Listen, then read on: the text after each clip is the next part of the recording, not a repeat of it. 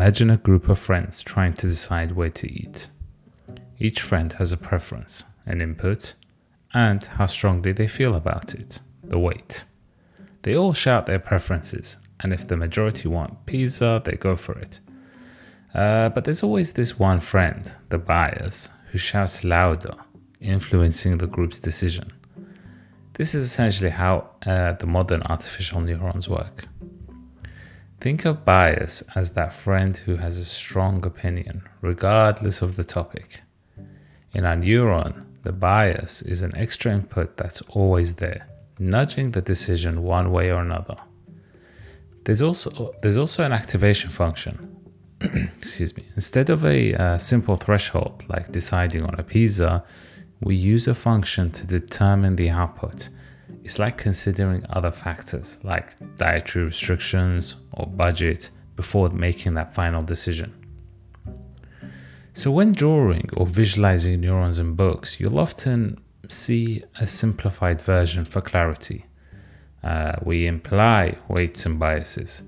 Much like when we're reading a recipe, we assume certain basic steps. For instance, in a cooking recipe, we know we need to preheat the oven, even if it's not explicitly mentioned. Connecting these neurons forms a neural network. Imagine a complex decision, like planning a trip. One friend might handle the flights, another friend handles hotels, and another one might handle all the activities that you do once you get there.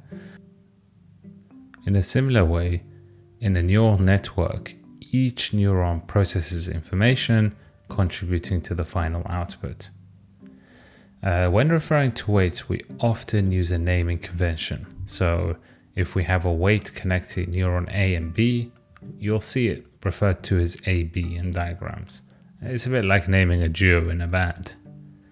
So to summarize this very short, brief episode, we said that modern artificial neurons are the evolved cousins of perceptrons. Well, we didn't explicitly say that, but we're kind of like implying that. With the addition of a bias and more flexible activation functions, which didn't appear in the initial perceptrons. They've become the building blocks of deep learning. And by connecting these neurons, we form neural networks that are capable of complex tasks, from things like image recognition to predicting stock prices.